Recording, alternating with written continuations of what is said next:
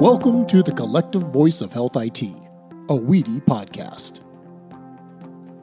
Hello, and welcome to another episode of the Collective Voice of Health IT, a Weedy podcast, where we talk with prominent healthcare thought leaders about emerging themes in healthcare IT. I'm your host, Matthew Albright, and I serve as the Communication Committee Chair for Weedy. That's W-E-D-I, Weedy, and Weedy is the producer of this podcast. Weedy is a national membership organization where the health information technology community connects, collaborates, and creates solutions for a better health system. My day job is Chief Legislative Affairs Officer for Zealous Payments. Zealous's mission is to enable providers to simplify and save on their payments and claims. In our virtual studio, we've got this podcast producer, Michael McNutt, Director of Education and Events for Weedy. He also introduces us at the beginning of the show. Michael, how are you doing today? I'm doing good. Anything interesting in the news today? I think the news has been pretty slow lately. It's like crickets. We are excited today to talk with Eric Demers, CEO of Madaket Health, a provider of solutions that streamlines administrative processes, especially for healthcare clearinghouses. We're going to hear more about that in a minute. Eric is also a former CEO of Acreon and has been in healthcare and the financial sectors for over 20 years. Eric, we're very excited to talk with you today and to have you on our show. Hey, Matthew, thanks for having me. And yes, there's not a whole lot going on in the news cycle. It's been pretty slow lately. So thanks for taking some time so we can add some news to the cycle these days. Absolutely. I think this will be a good thing to put out there. So to start off on the show, we like to find out how healthcare IT thought leaders, such as yourself, have gotten sucked into this industry. All superheroes have an origin story, and what's fascinating with the healthcare industry, I think, is that many of our leaders started off in much different disciplines, or at least did not have healthcare as a part of their life plan when they started out. And what struck me about your educational experience was that you majored in psychology for your undergraduate degree. So please tell us a bit more about how you went from psychology to then business administration for your graduate degree and finally landed in healthcare IT. Yeah, no, happy to. It was an interesting time when I was in university. I originally went to university thinking I was going to go to med school.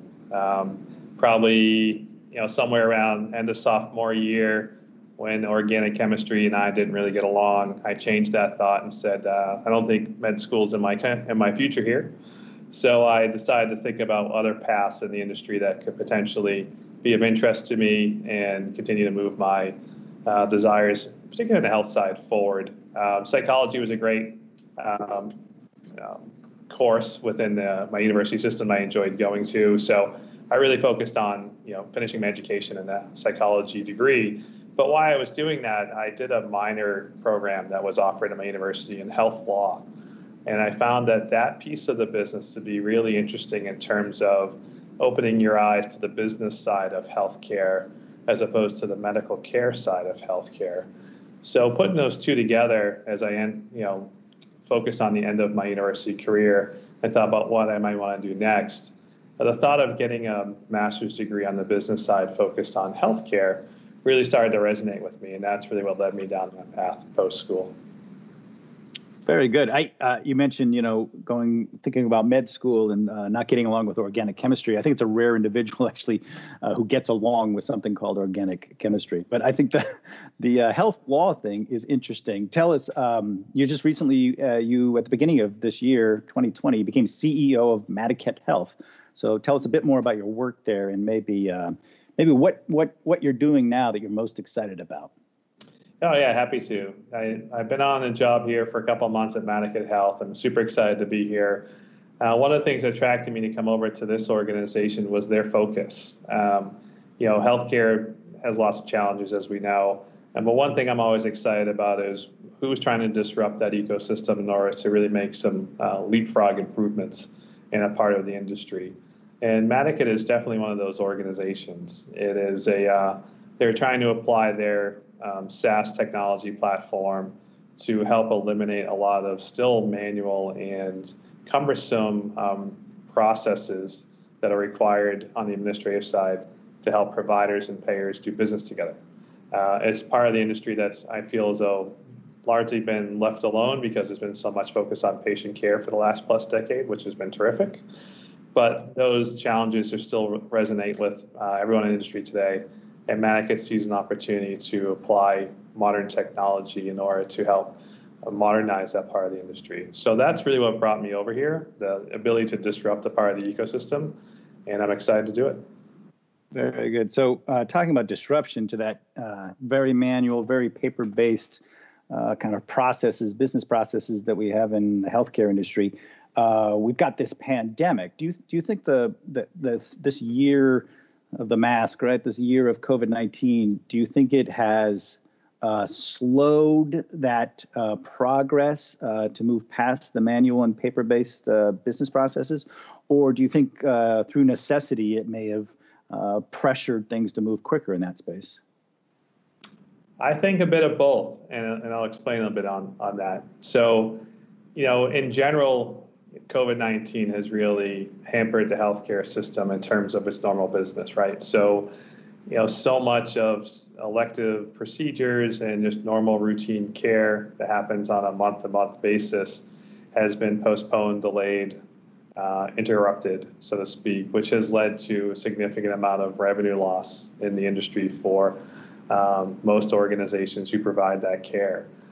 So that's been a challenge, right? So what that means, limited staff, limited flexibility to make changes, probably limited money to invest in those areas. So it would have slowed some of that.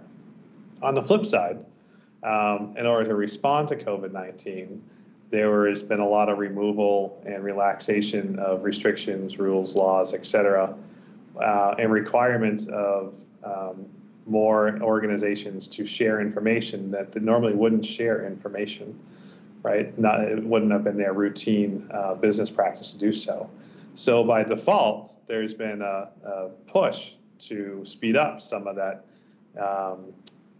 process of electronically integrating some of those systems in order to share that information for the betterment of the immediate challenge in front of them around COVID-19. So depending on which part of the healthcare business we are focused on, I think it's been has a different impact this year on their ability to move forward. Good. Very interesting. I think what's interesting is you're saying part of what has allowed us to move a little bit forward is the loosening or waiving even of certain legislative restrictions. Can you talk about a few of those, and then maybe more broadly, what do you see the role of legislation or government rules and regulations with administrative simplification? Is it I'm coming from CMS where we thought, if we write a regulation, then people will have to do it. But I'm interested in your viewpoint on what the role of legislation is here. In this instance, it sounds like lessening of the restrictions actually allowed things to move forward and loosen things up. Yeah, it definitely did. In order to be able to respond, especially from a clinician perspective, many states relaxed their credentialing requirements and licensing requirements in order to allow providers to cross lines and practice as needed in the time of a pandemic, which is something that normally has been a challenge for the industry. And I think that was an interesting step forward in order to show that they can be flexible. And then the question is whether that would continue. Similarly, there's been a lot of relaxation on FDA and other pieces in order to move things along in the industry. And I think we've seen some benefits to that, right? So not every rule being relaxed is necessarily a good thing for the healthcare industry, but I think depending on how it is impacting the immediacy of a challenge like a pandemic, there is opportunity to be gained there. But with respect to rules and regulations with CMS and others, their job really is to try and find a way to move the needle forward a little bit with respect to healthcare and removing, whether it be a patient access issue, a compliance issue, something around payment or quality, and they will enact pieces in order to help move the industry in a direction that they hope to see results in multiple years down the road. The challenge with some of those are not everything can be adopted or put into use immediately, because there's a lot of legacy processes and systems that have been invested in time, energy, and usually a significant amount of money that have to be able to transform in order to meet those new standards. So with every new change, usually comes multiple years of effort in order to meet those that criteria that's being expected, and which is why most of those rules are set with adoption date that's 2, 3, 4 years down the road from when they were enacted.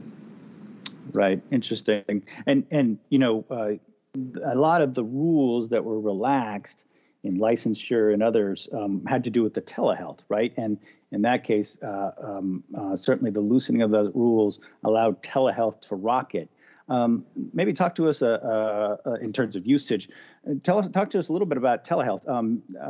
To what extent do the legacy systems kind of still slow us down on telehealth, and maybe what's the future of telehealth? We see the state legislations and CMS and others that are starting to, codify those waivers and exceptions they made. So it seems like the government's falling in line in order to make telehealth a successful place. But are the legacy systems going to hold telehealth back? So a couple things. So the pandemic of 2020 is certainly a seminal moment for telehealth. It created an immediate need and expansion for that business that didn't previously exist, and we saw companies just skyrocket in terms of the amount of telehealth services that they were doing from Q1, we'll say, through up until March into Q2. I had in my previous role, I was working with an organization that saw a 3,000% increase in services over that time period, a telehealth organization, right? So just absolutely skyrocketed.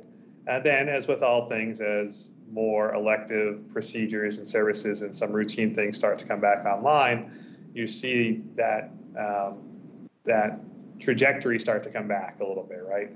So it's going to come back down and normalize at a certain point. That normalization point, though, will still be significantly higher than it had been previously, right? And because many people who were less interested in leveraging telehealth services, whether it be the patient, the provider, or the payers in terms of how they want to reimburse them, they were all kind of pushed into it immediately and basically leveraged what they had already created, but then really had to figure it out on the fly. I think for many of them, they've enjoyed the experience, right? And there's been a new excitement around some types of services that really don't require you to go to an office or be in person and have a consult or get advice. And the doctor should be reimbursed for that time and energy of theirs. And the payers should find a way to make it work in their benefit as well. And I think they've been doing that across the board. So I see the telehealth piece continuing to have a real place in the healthcare ecosystem going forward. Not as high as it was, post-pandemic, but it'll certainly continue to have a valuable spot there. And I think continue to grow over time because people have really gotten used to having that available to them. And then with respect to telehealth interacting with legacy systems, I don't think it'll be held back. Most of the systems that have been put in place on the patient care side in the last decade have the ability to allow them to exchange patient information. It's not always pretty. I'm not going to say it's simple, but at the same time, the capability's there. So those telehealth providers should be able to flourish moving forward. Very good. So to that extent, these interoperability rules, the interoperability that providers are supposed to have or hospitals are supposed to have implementations over the next year or 2 years, that will certainly help that telehealth rocketing forward, right? Or become a normal part of our day. It will, yeah. I mean, there's a lot of rules around FHIR and other standards that have been put forth as to how you need to interact moving forward. And that's setting the new standard of where everyone should move to. But there'll still be a large number of legacy systems that will remain because they've invested a significant amount of money by organizations into them for the last 10 years. That will have a run rate of still 10 plus years, right, before they get there. Doesn't mean they can't be modified over time to comply with new rules, but it's good that we've set a standard of where we need to go. It just won't happen immediately. It's like setting a goal and starting to move down the path to achieve it over time. Some will get there very quickly, but others will take them the full cycle to get there. I think those are great words of a little bit of patience for this kind of aspirational idea we have of interoperability in the new digital world we'll have. So thank you, Eric. When we come back, we're going to continue our discussion with Eric Demers, CEO of Madaket Health. I want to ask Eric a bit more about the financial side of healthcare, revenue cycle management, and where we're headed with that. For now, let's take a quick break and hear from our producer, Michael McNutt. The preeminent National Membership Association for Health IT Guidance and Collaboration, WEDI has earned the title of being an instrumental force in engaging public and private partnerships, facilitating discussions, and providing a collaborative voice as a national healthcare advisor to provide meaningful changes for the American healthcare system. Become a member and provide national leadership that enhances the exchange of clinical and administrative healthcare information. Join one of our various work groups where WEDI members collect input, exchange ideas, and make recommendations that inspire impactful and far-reaching change in our industry. Learn more about how you can make a difference at wedi.org. We're back, and we're talking with Eric Demers, CEO of Madaket Health, on another episode of the Collective Voice of Health IT, a WEDI podcast. Eric, you've referred to the idea in previous conversations about how healthcare can learn from other industries.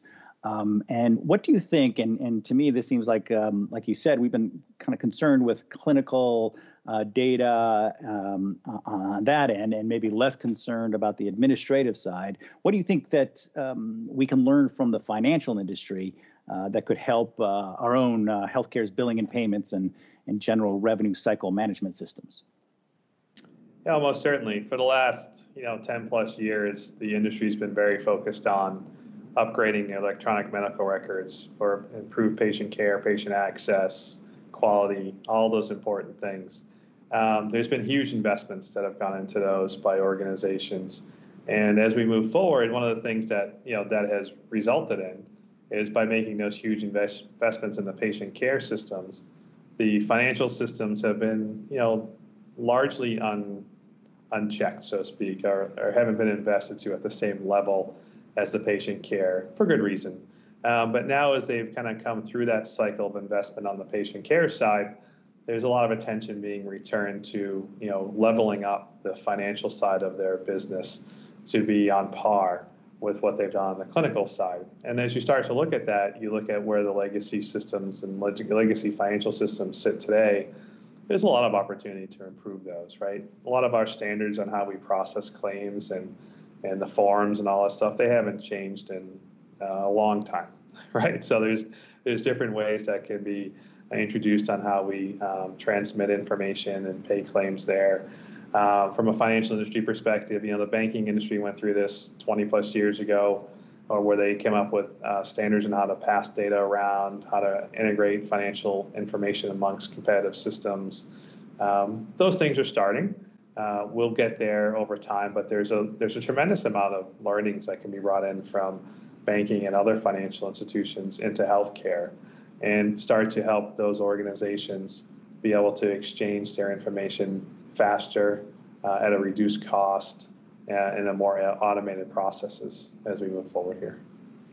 And it seems like we have to fix the financial and update it and bring it forward from the 2-decade-old systems that we have right now. It seems like we have to bring those forward in order to truly have consumer-driven healthcare, right? Consumer-driven healthcare, we've been talking about it for a couple of decades, hasn't quite clicked. To what extent do you think that is because of the technology, where we're not able to see what something costs right away, so it's hard for us to shop? Or is it just American culture that we just don't see healthcare as a consumer product, and maybe we never will? What's your take on that? Yeah, historically, there's been always been an effort around getting consumer-driven healthcare apps to be leveraged by Americans, and that has been a huge hurdle because for the most part, as Americans, we don't we don't interact with our own healthcare unless we're sick, right? So for the most part, unless there's a need to, you don't think about it, you don't pursue it, manage it, want to invest in it until there's a reason to. And then when you get there, you want everything available immediately because it's such a major focus of your life. So that historically has been the challenge for consumers to get engaged. But I think over the last, 5-10 years, with the push more on social awareness and social media and just our overall ability to access personal information at our fingertips, is starting to change a bit of our mentality. So if we think about all the information we have access to in our personal lives as we need it, we expect now that healthcare to be able to accommodate that same sentiment. And that's a challenge still for healthcare, right? There's rules and challenges around that to begin with, privacy issues, et cetera. But then just enacting and allowing some of that social aspect of consumer-driven healthcare to be set up and be adopted is not really there yet. And I think that's an opportunity moving forward. Consumers are going to demand it at some point. They're going to want to be able to use and leverage their information just like they do the rest of their life. Even though it's not top of mind in terms of them being sick or something, it'll be more about just having it be in line with everything else that they expect. So as we move forward, I do see consumer-driven healthcare having a lot more influence in the industry. There'll be a lot more choice. I think there'll be a lot more transparency around cost, and it will then drive how consumers want to engage in their healthcare. And do you think the COVID-19, the pandemic, has pushed that forward as well? I mean, we talk about healthcare now every day. It's in our headlines. We're talking about it at our barbecues with our friends, with our family. Like every time we talk to somebody, it's about healthcare. To what extent do you think that has pushed forward the consumer idea, consumer-centric healthcare? It absolutely has pushed it forward, right? It's, to your point, it's in the headlines and the news cycles every single day, and often leading the news cycles every single day, right? And as you think about it, has made every individual think about their own personal health and their family's health in a different light. And now they're thinking about it proactively. And what do I do to protect myself? And what do I do to have a better, lifestyle? What do I do related to it's affected my work? It's affected everything, right? So as we sit home largely and work from home and school from home, most of what we do is being accessed online, right? So as we do that, we're going to want to be able to access everything about us online, including our healthcare. And so I think you'll see a much more increased activity around that as we move forward, and the general consumer wanting to have more ability to probably both have patient services as well as just patient information available to them at their fingertips.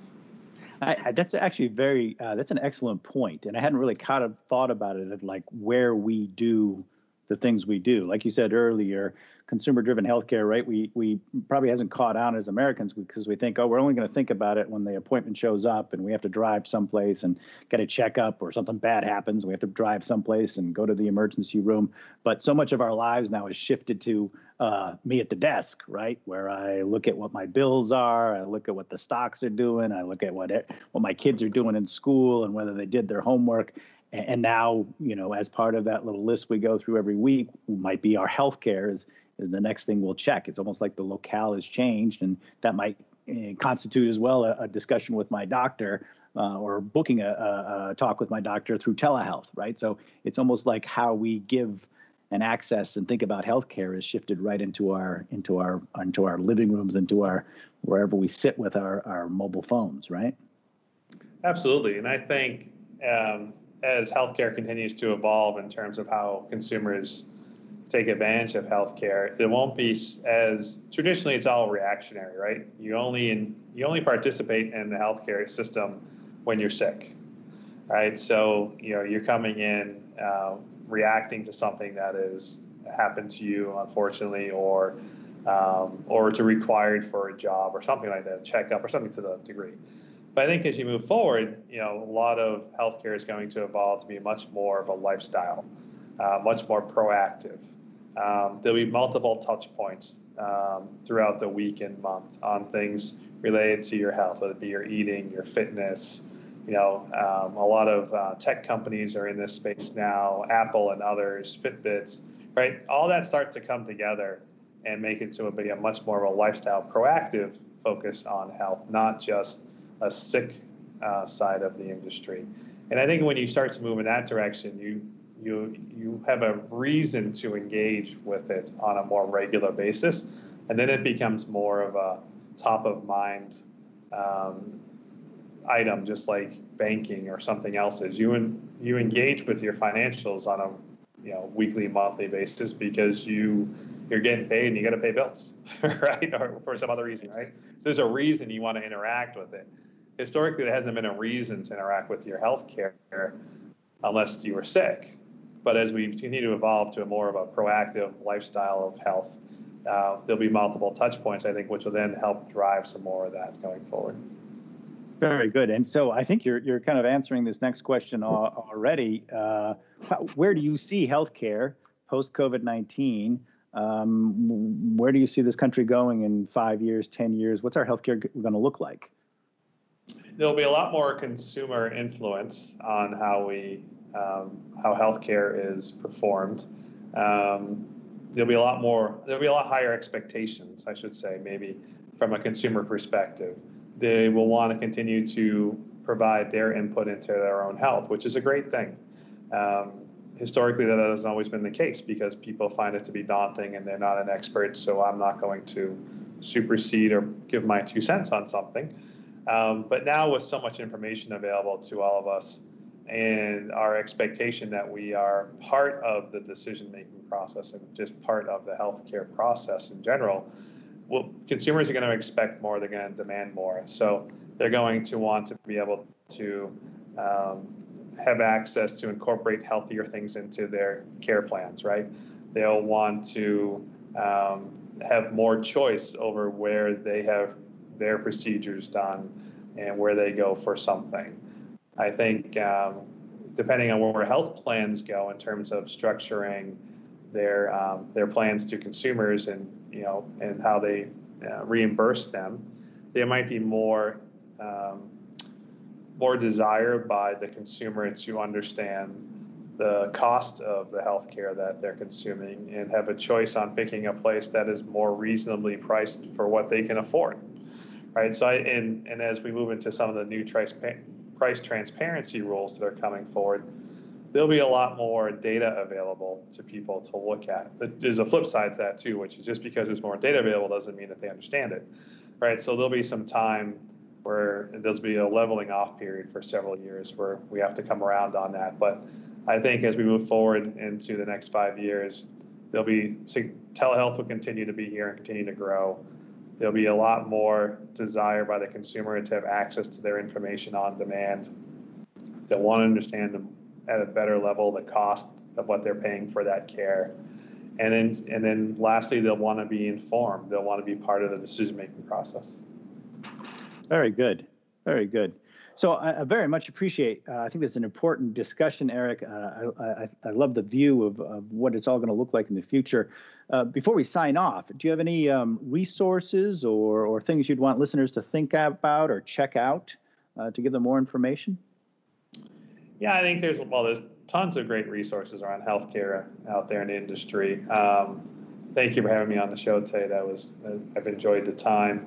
I think from where my focus is right now and my organization, we're very focused on how do we help and disrupt and automate the provider, the payer side of the industry. So I'm always publishing papers and putting information out online. You can check that out as well through our website at madakethealth.com. But I'm happy to answer questions going forward for anyone who is interested. And want to say thank you for having me on the show again. Well, thank you, Eric. It's been a pleasure. I think it's been a great discussion. This has been with Eric Demers, CEO of Madaket Health. And one of WEDI's primary functions is to keep health plans and hospitals and other providers educated on health IT. Eric, very much appreciated your time and expertise you're giving to us today, and we look forward to having you again. Sounds great. Thank you, gentlemen. Very good.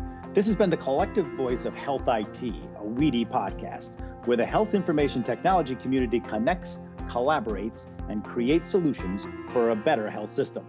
You can find this episode and many more on our website, wedi.org. Thank you all for joining us, and be safe.